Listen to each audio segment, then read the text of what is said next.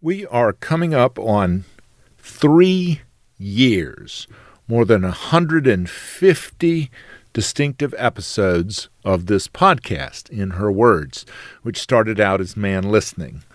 And now the podcast is sponsored by my day job, my business, which is called VoiceLocket, voicelocket.com. I want you to check it out and see if I can be of service to you. Because I believe in telling people stories. And we're telling a great one this week. This woman, Dominique Johnson, is my assistant. She's my new assistant. She calls herself a virtual assistant, but she's very real. And because she's local, she and I do meetings together, and she's whipped my calendar into shape.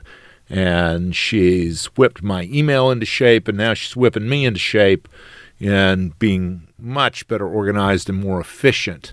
The way I juggle all these media responsibilities. Not easy being a media mogul. You know, it's a tough job. Somebody has to do it. So I am so grateful to Dominique Johnson. Her company is called VA Savvy. Like virtual assistant, VA Savvy, but there are 3 V's, S-A-V-V-V-Y. And we have mutual good friends in the form of Kim Honeycutt, the therapist in Huntersville, who I had coffee with this morning, and who I heard preach at Watershed Church. She invited me, and who does a lot of work in the mental health community, and she's been a past podcast guest, and that's the way it works, you know, but she came highly recommended from a number of folks. And so thanks to them, and you'll hear her reference, Kim Honeycutt. But today, an amazing woman, Dominique Johnson.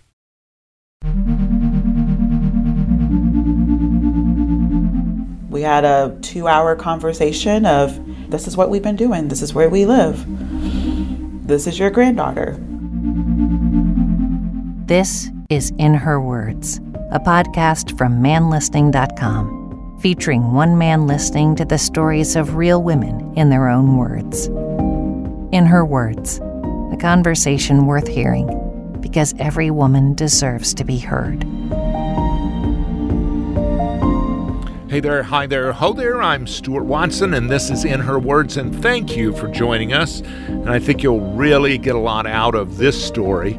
Very compelling and inspirational. Dominique Johnson grew up here, easily could have gone many wrong paths, and instead has been married to her high school sweetheart, and now they are great parents and also great entrepreneurs. And they joined me and Lorraine at our dinner table a couple weeks ago, and we just had a blast. We had so much fun, connected right away, and she's also basically helps me out being my assistant. So you're going to be really impressed. I know I was. Dominique Johnson. Where were you born? I was born in Concord, North Carolina. Hospital or home? Hospital. And for your mother, your number what of how many? I'm the first one, but I do have a stepsister as well. So your mother had another child, yep. Coming into, like, before you? After me. After you. Yep. So that's a half-sister. Thank you. I was trying to figure that out. I'm horrible at that. She's my half-sister, yep. Okay, so there's half the genes. Yes. There's not same mother, same father. 2 different fathers, yes. Okay. Yeah. Do you get along with this half-sister? You ever see her or anything? Yes and no. We do get along, but we're very distant. We don't really talk that much. There's a huge age difference. So I'm 34 and she's 20. Oh, okay. And so this was way after. Yeah, so my mother had her when I was a teenager, so like 14, 15 years. So did you ever have to babysit? All the time. I was the caretaker, so like my mom will get up super early to go to work. The guy, they weren't married at the time, but like he will get up. I will get up to stepfather figure. That would have been a stepfather. Yeah, and so I will have to get up in the middle of the week 2 hours before I got up to go to school to get her ready. And for this, you were paid? Absolutely nothing. I got paid free meals and a free How about thank you? No, I never got. We appreciate you. No, I never You're received such a good big sister. I guess that's why I need so much, like, what's the word? I need so much, like, validation, because I never got that when I was growing up, or even when I was taking care of a human being. I never received that. So how do you ask for that validation, or do you just manipulate people to give it to you? I don't know how to manipulate people to do that. I guess I would straight up ask? No, to ask for those comments, or to ask for those compliments. What makes you feel validated? It's the actions. It's the actions as people actually seeing me. Like, I don't like to be on a pedestal. I like to do things because I enjoy doing it. And so my thing is people being able to see that, and every now and then getting like a pat on the back. Like, I see that you've done such a good job and you worked so hard, but I don't need to receive that all the time. What's an example recently that's sort of top of mind that you did something, someone noticed, and they said, and they showed you their appreciation in some way, like you felt a warm fuzzy? Yeah. I was at a birthday party towards the end of October, and there was an individual, like, we have been trying to get together. We've been trying to, just have like in-person conversations, and they've been busy. I've been busy. And so I've tried not to make a big deal. And I always just send them texts like, hey, just thinking about you. Hey, just praying over you. Hope you're doing great. They never responded back. Those people that never respond because they're so busy, they don't have the time to respond. Well, how do you know it's because I always take it personally. Yeah, I try not to take it personally. I think that's just years of You're a better person. It's just years of knowing that people go through a lot of things, and I can't be that person that's putting this. It's like an unexpected expectation. Like, I expect you to respond back, because I know if someone texts me, I want to respond back to them immediately. Not everyone has that same thought process. So this person, she came up to me and she was like, I know you've been texting me. We've been trying to get up, but there's just been so many things going on. And I said, it's okay. I extend grace to you. And because I said that, she didn't know what to do. She was in tears because I made that statement. And then she posted on her social media that word, I see you, I extend grace, it's okay. Like, that was exactly what she needed in the season of her life of being busy and not responding back. And that was a sign of appreciation, that even the words of, I extend grace to you, it's okay, I know you're busy, I don't take it personal. The fact that someone was affected by that in a good way, it made me feel so good about myself, that even those words have such a strong impact. Did she call you out by name on social media? She did. She did. If she had not used your name, probably wouldn't have been as effective. I think I probably would have known that it was me, because she literally put exactly what I said. And I probably would have known that she was talking to me without even her tagging me in the post. Yeah. Yeah. That's good. Yeah. That's nice. I don't exactly know what you mean when you say, I extend grace. Yeah. Is that like, I forgive you? I think a lot of people, I feel like a lot of people will use it in that terminology, like, the forgiveness. And I think, extending grace can mean a lot of things. It could mean I forgive you. It could mean like, it's okay. When we tell ourselves we have to extend grace to ourselves, sometimes we can mean I forgive myself, or sometimes we're so hard on ourselves. And for me, that was the content. Like, I extend grace. I'm not going to be hard on you. I'm not going to say, well, you should have responded. You should have texted me because I was asking how you're doing. How's life? How's your heart? And you don't respond. Some people will just be like, okay, well, they don't want to talk to me anymore. We're not friends. And so when you get a different response, or when someone say, it's okay, I give you grace, it just means like, I see you. Like, I'm not going to be hard on you for not responding back to me in a text. Why do it? To say that? Yeah, I mean, why extend grace? What's the point? Why not hold it as a chit and say, yeah, you owe me? Because I feel like when you hold bitterness and when you hold resentment, it weighs on you. It weighs on you, and it makes you look at people in a different perspective. Well, I'm thinking more, why not use it as leverage to say, yeah, you can buy me lunch and make it up? Because we're not in high school. We're not in high school. We can't. Some people are stuck in high school, Dominique. Some of us are not as good as you, okay? That's what I'm trying to get at. I think for me, it's just, I've spent majority of my life holding grudges and holding this level of leverage, and specifically keeping score, keeping tally marks, and I spent half of my life doing that, especially in my 20s. I'm 34. And there's no benefit of holding grudges. There's no benefit in, trying to leverage up, if someone does something bad to you and they're just a horrible person, they're never going to hold accountability and say, I did this to you, I'm so sorry.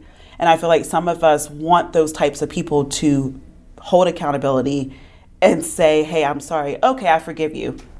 It's like this power trip. And I've just spent years. Or they'll say, it's all good when it's really not. And exactly. You can tell.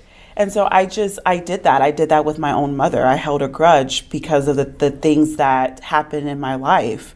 Like what? I was abused. I was a victim of child abuse. And it was 2.5 years of being a victim of child abuse. I'm sorry.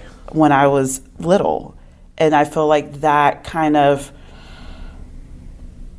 the abandonment and just feeling like I never had a mother that loved me. I never had a mother figure. I had an actual mother, but I never knew what it meant to be loved by a mother, because the love was getting stuck in a room and told to take off your clothes and I will beat you for 15 minutes until you're bleeding.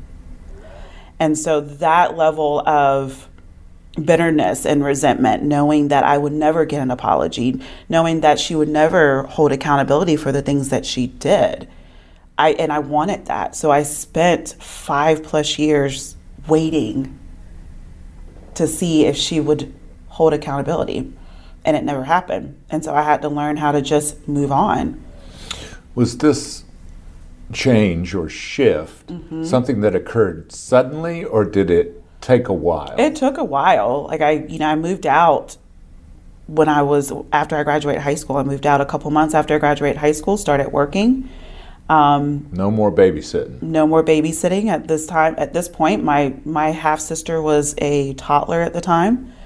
But yeah, it's a sense of, my mother had so much control over me and she wanted to keep me under wraps. She was afraid to let me do the things that I wanted to do because she was afraid that I was going to make the same mistakes that she did. And so it was taking that. My grandmother passed away and I was mad when my grandmother passed away because I was raised by her. And so many negative thoughts came out of that. And I don't know, like my husband and I, we started talking about having a child, and I was just like, I'm not ready to have a kid because I feel like there are some things that I can't move forward from. And I don't want to bring that into a relationship with a child. Did he say anything to you, baby, you got to let this go? No. So my husband and I, we are high school sweethearts. And so he has been with me and he's seen a lot of stuff that's happened in our teenage years. And so he knew my mother. He saw the good, the bad, and the ugly. He experienced all of that. She didn't whip him. No, but she definitely didn't like him. And so he saw all of that. He saw all the things that I went through. He knew my story. And so when we decided to move out, he thought it was the best decision ever, that I was taking myself out of an environment that was not good. It was toxic, and deciding to be independent. And we're doing this life together, and we're making our own history. We're kind of writing our own history and making our own, making our own little, whatever you want to call that. What do you call it? I don't know. Family is what you made. Making our own family, but we're writing our own family mission and values, and the things that we experienced when we were little. We're breaking those generational cycles. We're breaking the cycle of drugs and alcohol and all of that stuff, and we're surrounding ourselves with people. And whipping kids till they bleed. Well, I mean, you hadn't whipped your daughter till she bleeds, right? I did not whip her. I never laid my hands on my daughter because I never wanted her to experience that type of pain. So how I raise my daughter now is how I wished I was raised when I was growing up. Having a healthy conversation, having a healthy dialogue, her being able to feel comfortable to tell me things. I experience grace as being a very loaded Christian term. Yeah. What I'm wondering is, what does it mean to you? Well, my daughter's middle name is Grace.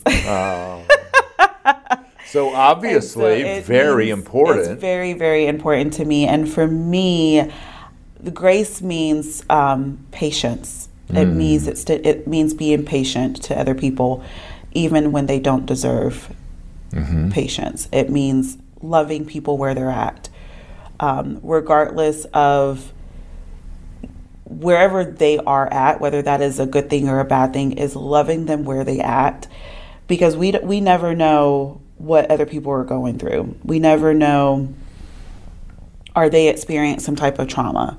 Are they being abused at home? Whether they're a child or an adult, are they being abused by their family member?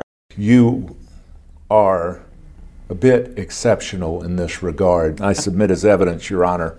The dictionary.com definition of grace, which you have to go 1, 2, 3, 4, 5 to get to mercy, clemency, pardon. Especially since this word is important enough that you assigned it to your daughter, I want to hear all about that. Yeah. Why did you name her Grace?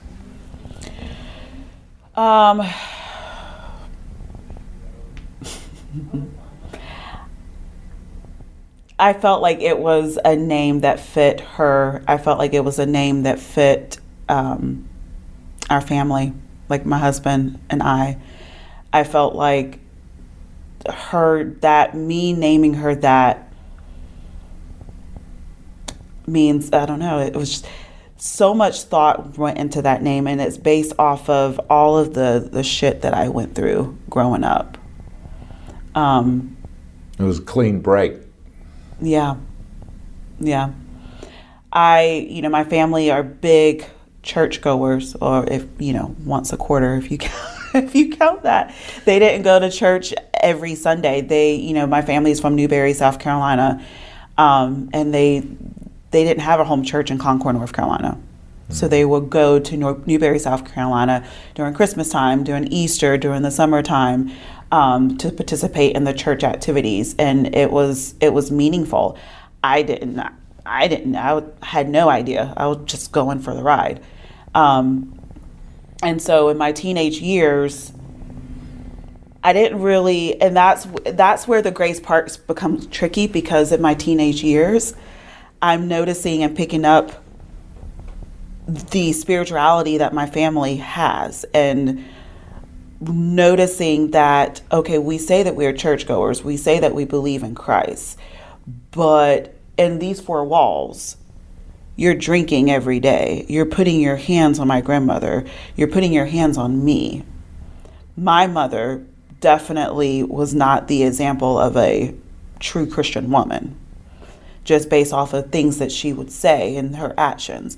And so I always had this, you guys are hypocrites.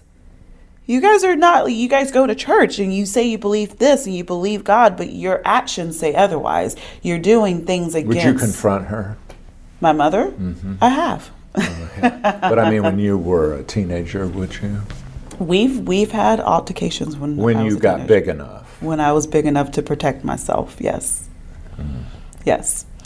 And so as I got older, and especially senior year of high school, I decided to become an atheist. I was like, nope, I'm not following in my family's footstep. I refuse to be a hypocrite. I refuse to tell you, Stuart, that, oh, God is great and amazing, and here I am doing negative things, the opposite of what a Christian would do. So what got you back in church? My grandmother passing. How'd she die? She had pneumonia, and it just... How old was she? She was in her 50s. I think she was late 50s.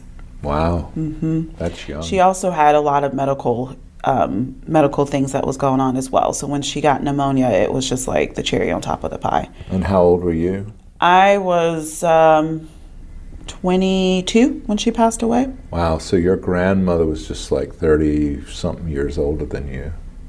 So, yeah. So your grandmother, was she a teenage mom?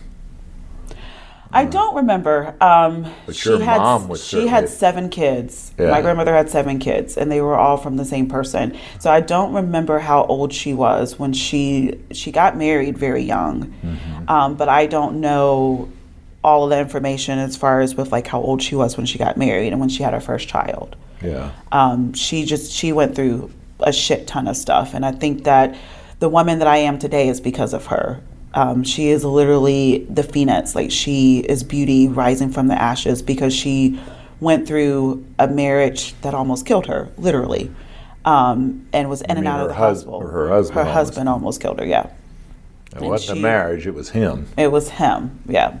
But just, being in a marriage where you're the only one that's doing all of the things and you're the only one that's taking care of your kids, yeah, she went through a lot of stuff.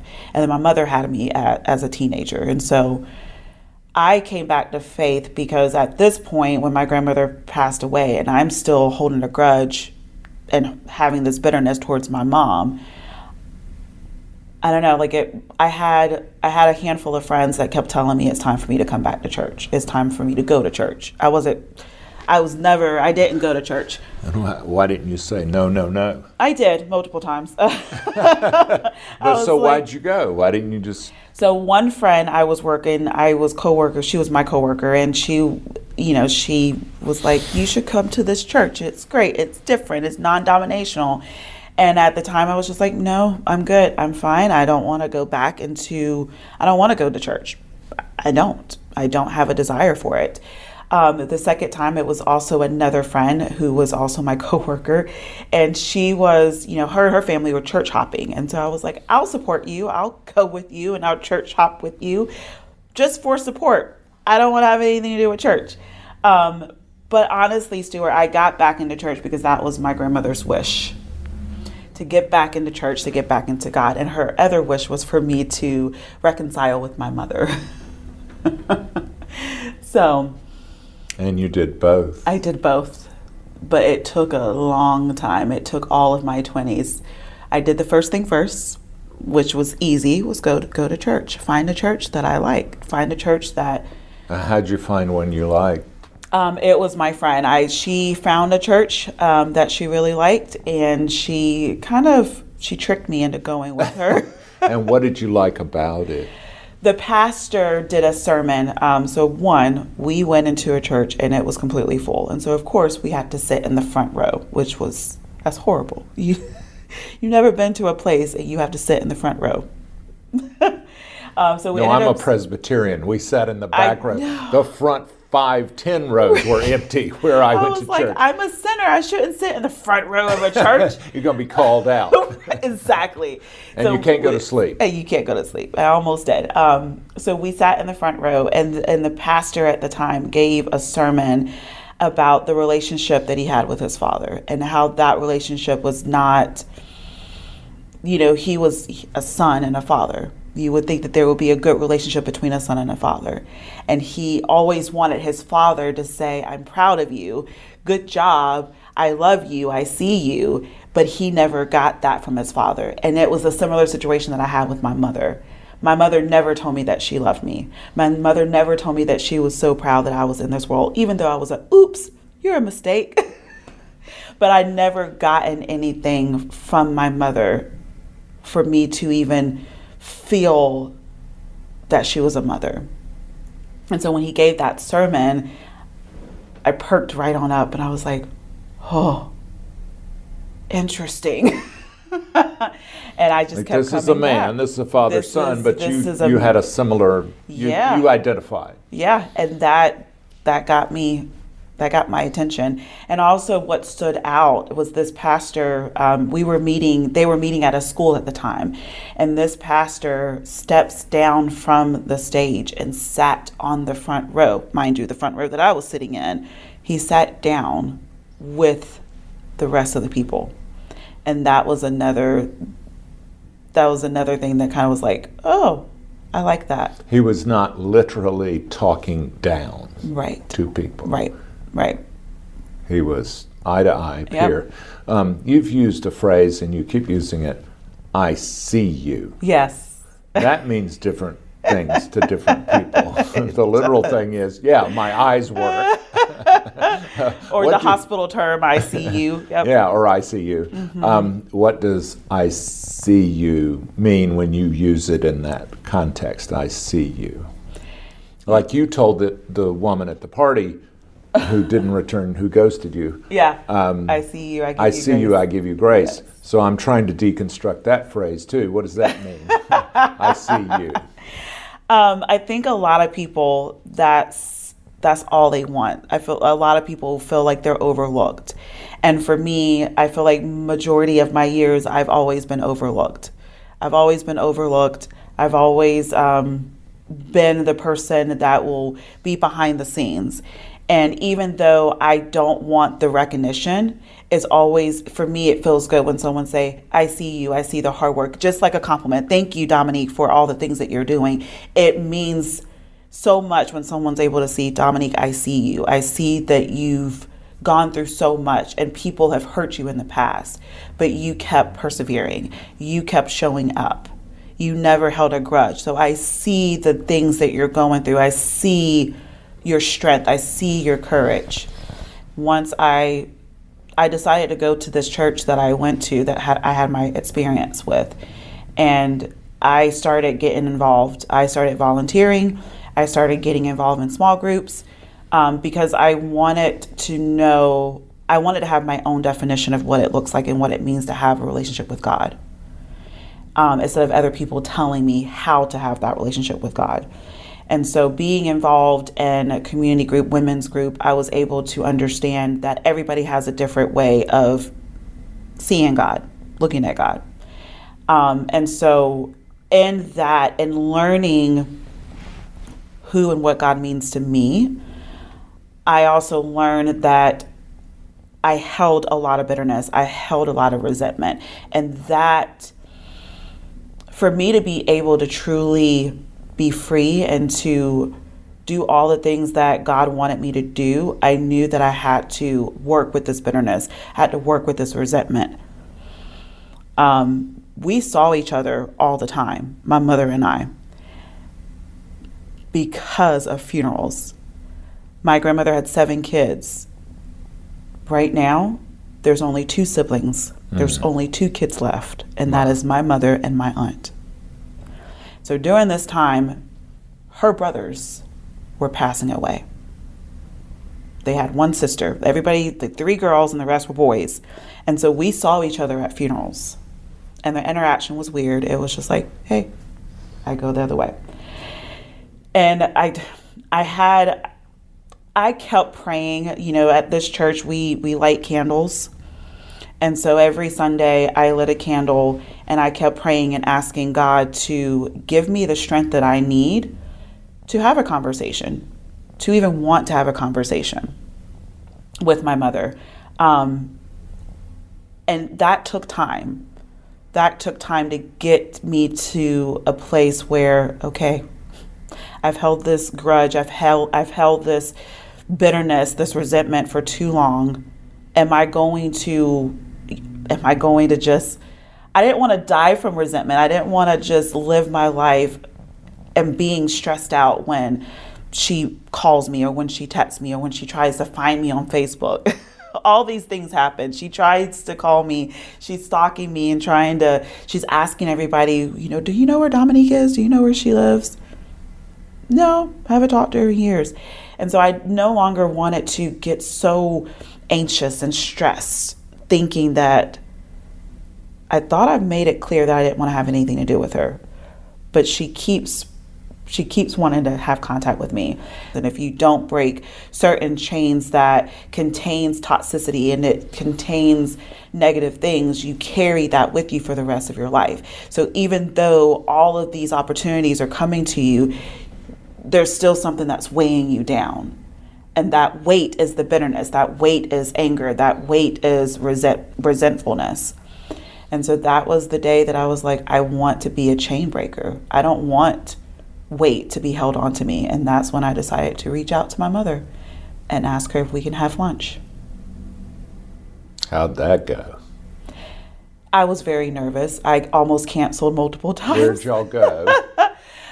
We went to TGI Fridays, but I was nervous, and I was nervous about texting her, but I knew I had to get it done.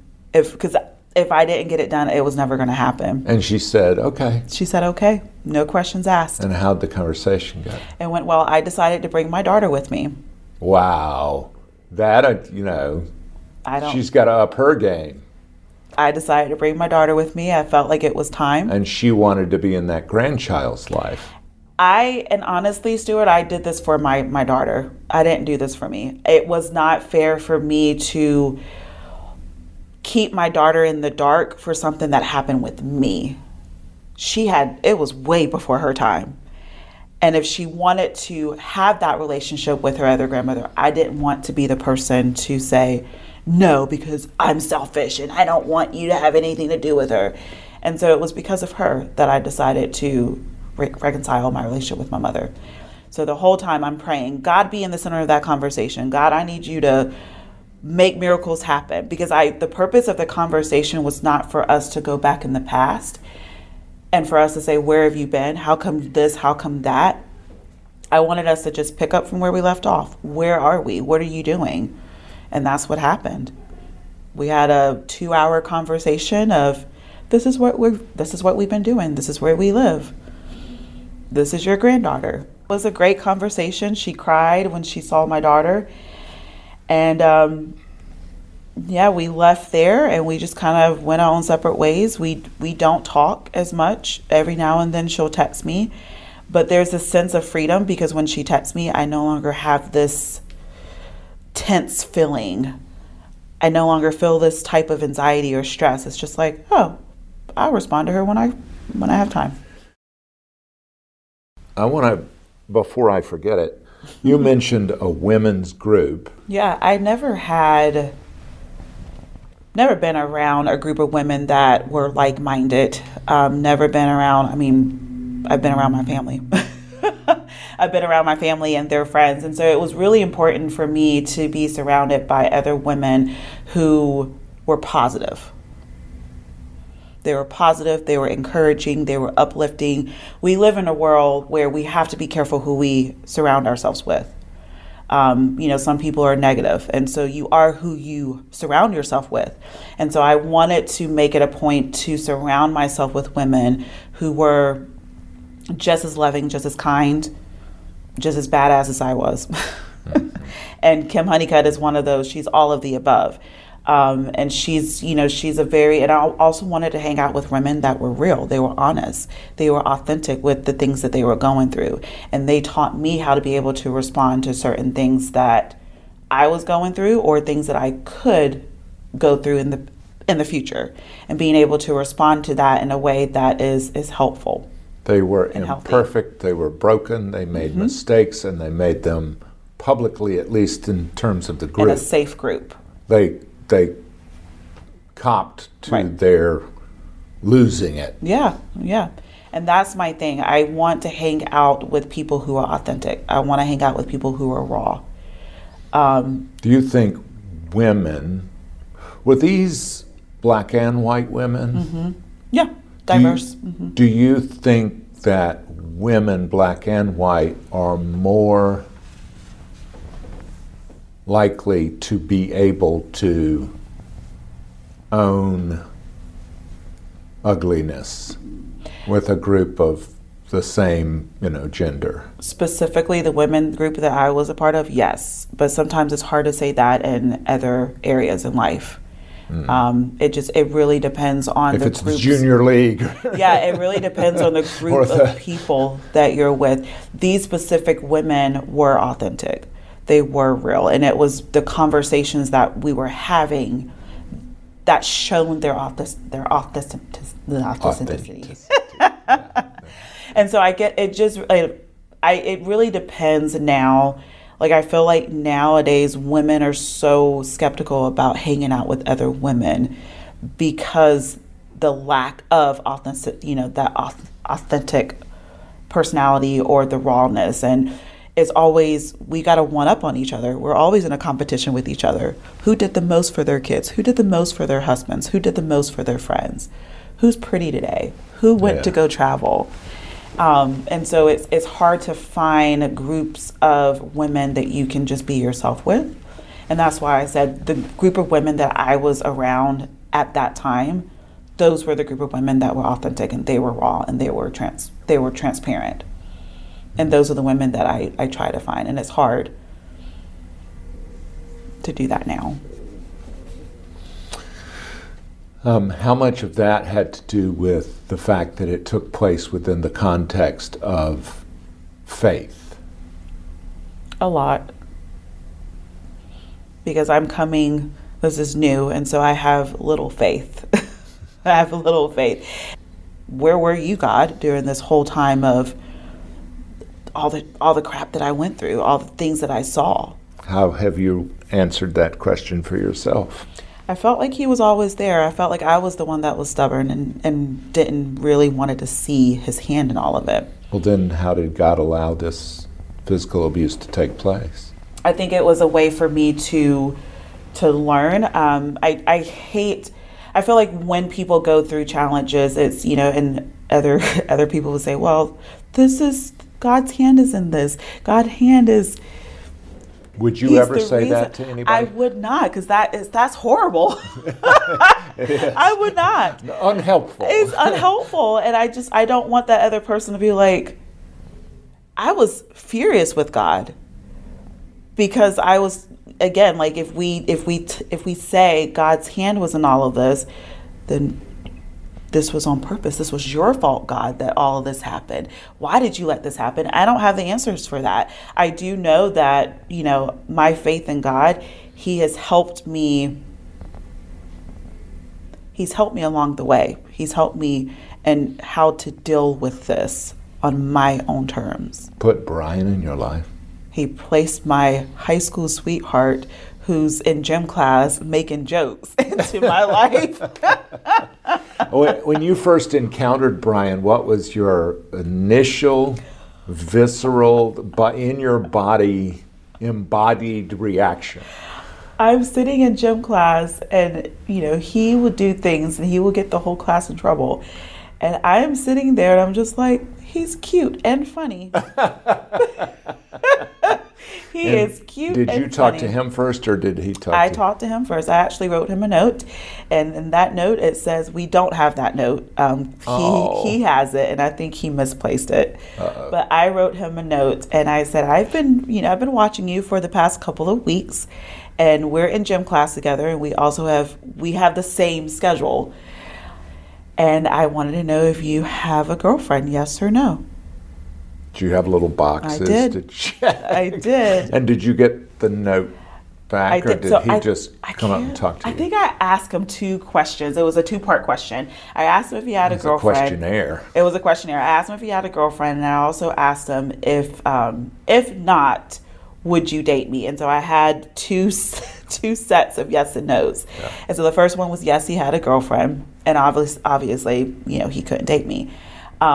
But 2 weeks later, he comes back to me. He said, I'm available. Yeah. See, my notes, Dominique, would be, if I'm the last man on earth, would you yes or no? Me? Like, is this? radical exclusion. This is a life or death situation now. This is a binary kind of, gosh. we were the last two individuals. And so what I really want to know is, if most people are not married to their high school sweethearts, when did you know you were in love, and when did you know it was the capital T, one, capital O? My husband will tell you that he knew from the moment he met me I was the one. You believe that? I don't, and I tell him all the time. I was like, that's bullshit. Nice story. We should tell people that I there's some cursing involved in this podcast. They know. Okay, cool. For me, it was, I had a altercation with my mother, and this was when we were both 17. And the altercation was a physical one.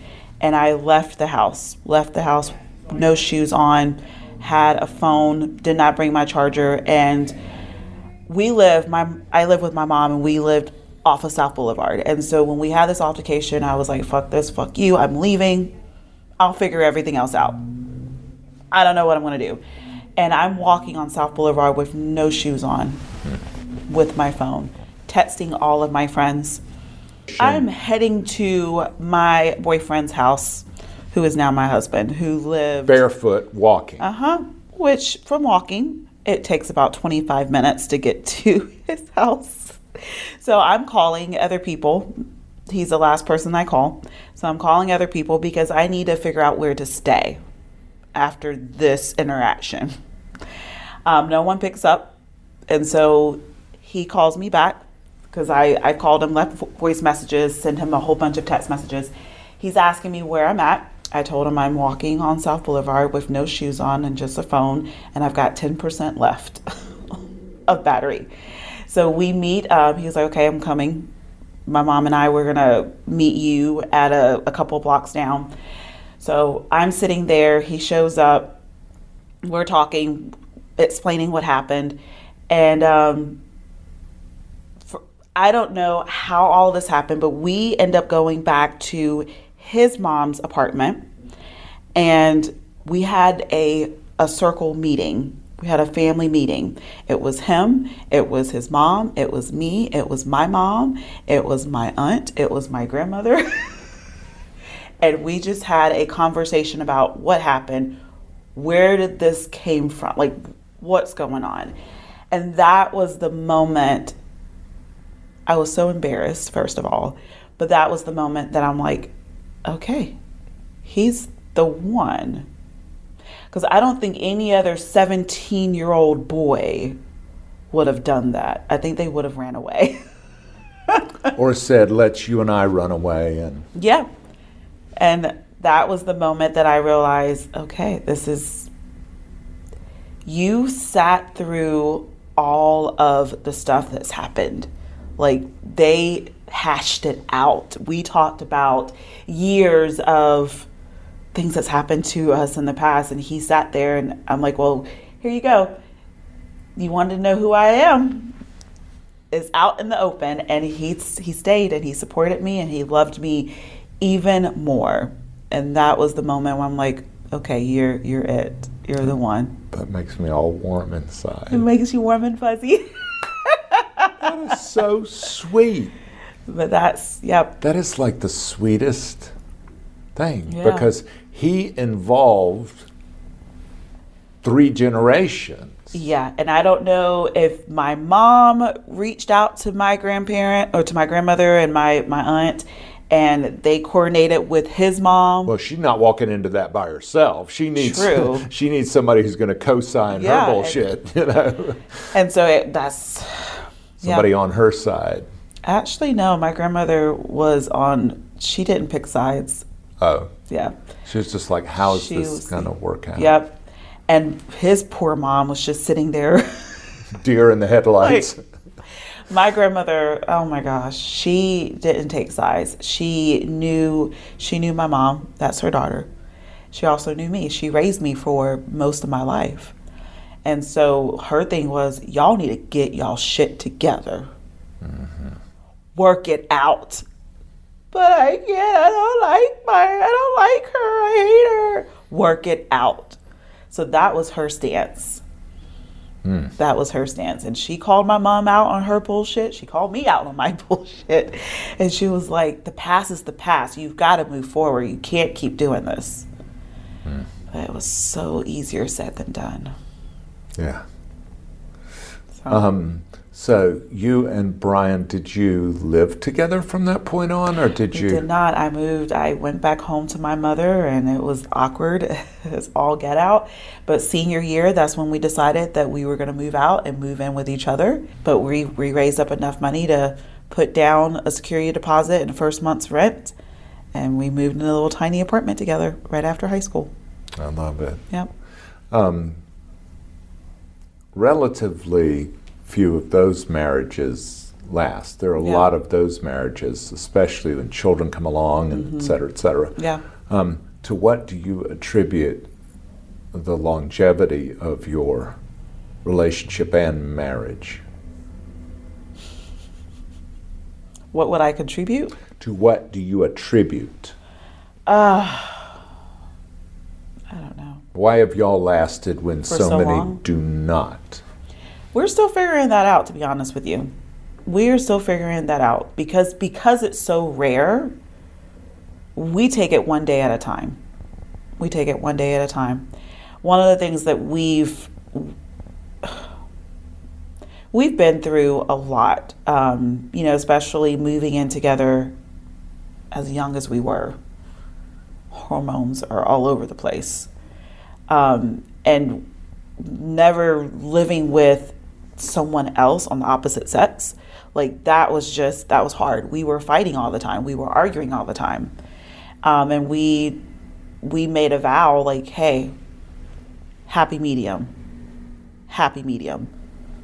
If you don't like something that I said, or vice versa, let's try to find a happy medium. And so that has been our motto. I love that. 18 years, happy medium. That's practical. You all are entrepreneurs. You have a variety of entrepreneurial ventures. Yep. VA Savvy is my baby. That's my company. With 3 V's. With VA 3 V's. and then Savvy with 3 V's. You got it. And so that is my company. That is, that I'm the face of that company. But legally, he's a partner? Yes, he was the one that helped me start at that. And so he does the behind the scenes. And so he does all the legalistic things of my company, but I'm still the face of my company. And so if I have questions about how to do things, I always refer back to him because he's have so many years of experience being a business owner. When he first said, no more health insurance, no more working for the man. What was your gut reaction to that when he said, I'm going to be my own man. I'm going to work for me? I was all for it because I knew that was him. Like he has, we went through his elementary school yearbook and it asked, what do you want to be when you grow up? I want to be entrepreneurial. I want to work for myself. And so he has always had this thing about working for himself, building his own dreams. Since we've been together, we live in Cornelius and we will go to the lake and we will have conversations by the lake and he will tell me his dreams about being an entrepreneur. Me, I wanted to work for the guy.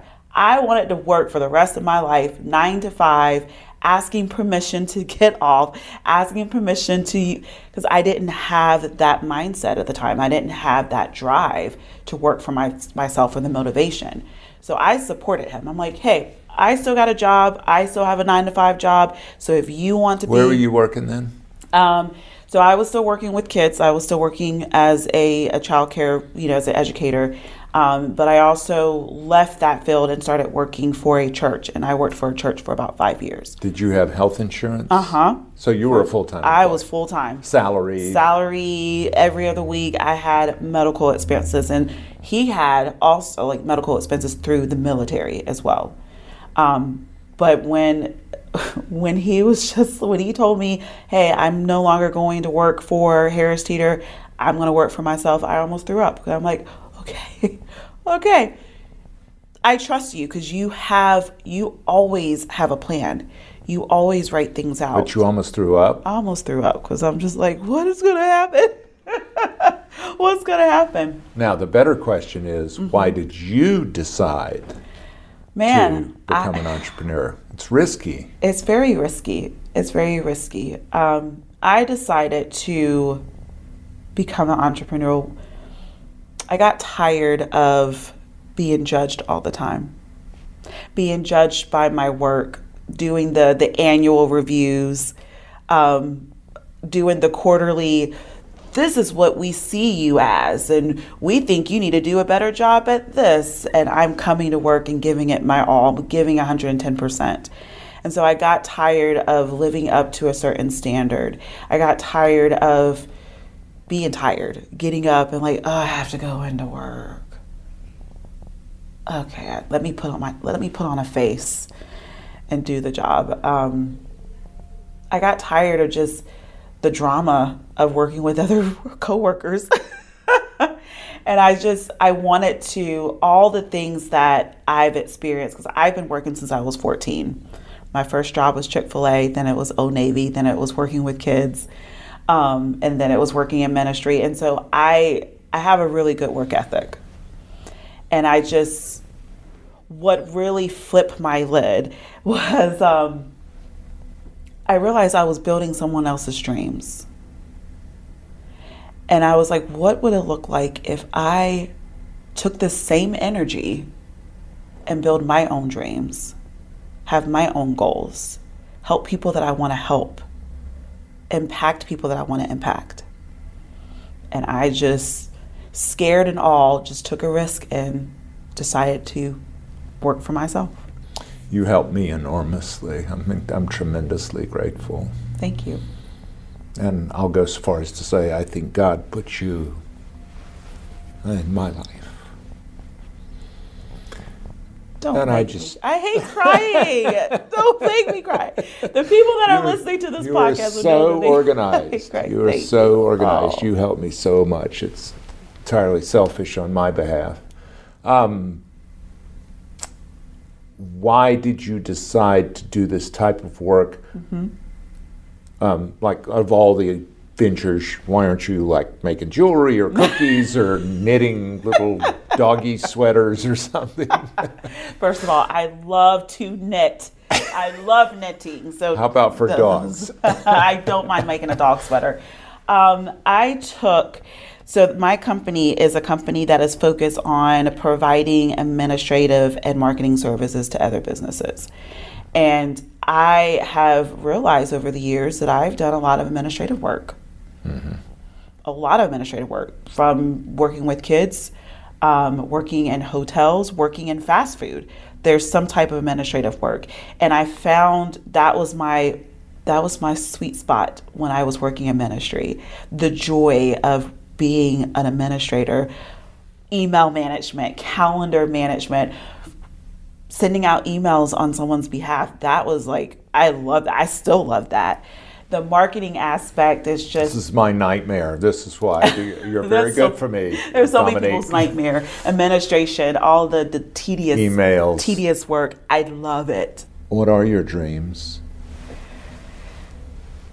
That's a hard question. Because I rarely take time to sit with myself and ask myself that question. I'll do it for other people. I don't know why I won't do it for myself. And I think the easy answer is my dreams is to do things that I love doing. I love serving. I love serving different types of communities. I love serving the mental health community. I love serving the LGBTQIA community. I love serving, other ministries that helps other people, homeless shelters. But I think it's doing something that truly, truly brings you joy. It brings you happiness. Not only does it bring that to other people, but that it makes you warm and fuzzy inside. Yes. And that's what I look at as ministry. Like, even my family is my ministry. Like I come to, like, they're my why. They're the reason why I do all the things that I do. They keep me going. They're the big why. They're the big why. So I call that my ministry. Daughter. Yeah. Mm-hmm. I call that my ministry. You have such a beautiful family. They're so wonderful. They're pretty amazing. If we got struck by lightning today and the only thing that survived is this little piece of digital audio, what is your legacy?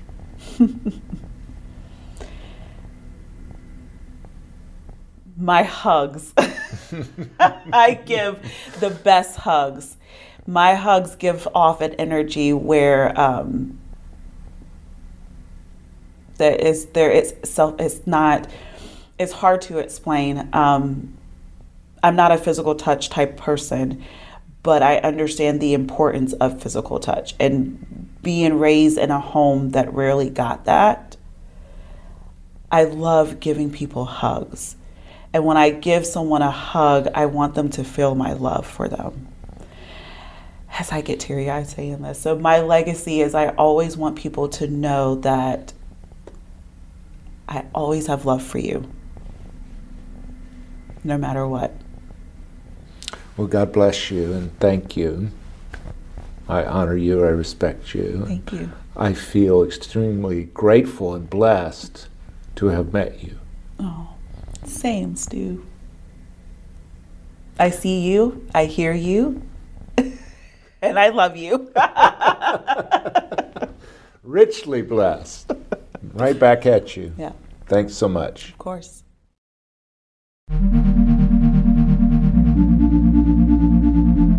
I tried not to say God put people in my life, although I think it happens all the time. I don't know why I run away from it, but I really do feel like that Dominique is a godsend, at least for me. And her husband Brian has met with me, and he is quite the entrepreneur himself, a veteran of the U.S. Army, and now helps a lot of veterans himself start their own businesses. So it is wonderful to meet and know the Johnsons. Thanks so very much.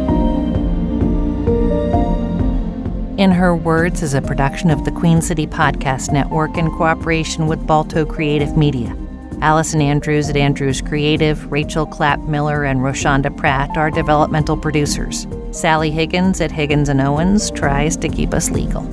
Our music is A Day at the Park by the group Pictures of the Floating World. Your announcer is Catherine Smith. That's me. If you like what you hear, please subscribe and take a moment to rate and review. It really helps others find us. If you love us, go to our Patreon page at patreon.com. Look for Man Listening, one word, no spaces. A small investment makes a big difference in lifting up the voices of women. Thank you so very much for supporting In Her Words, the podcast, manlistening.com, and voicelocket.com, my new enterprises from the very start as we round the 3-year anniversary. I am so grateful. Thank you for your support. We believe one voice can change the conversation. Thanks so much.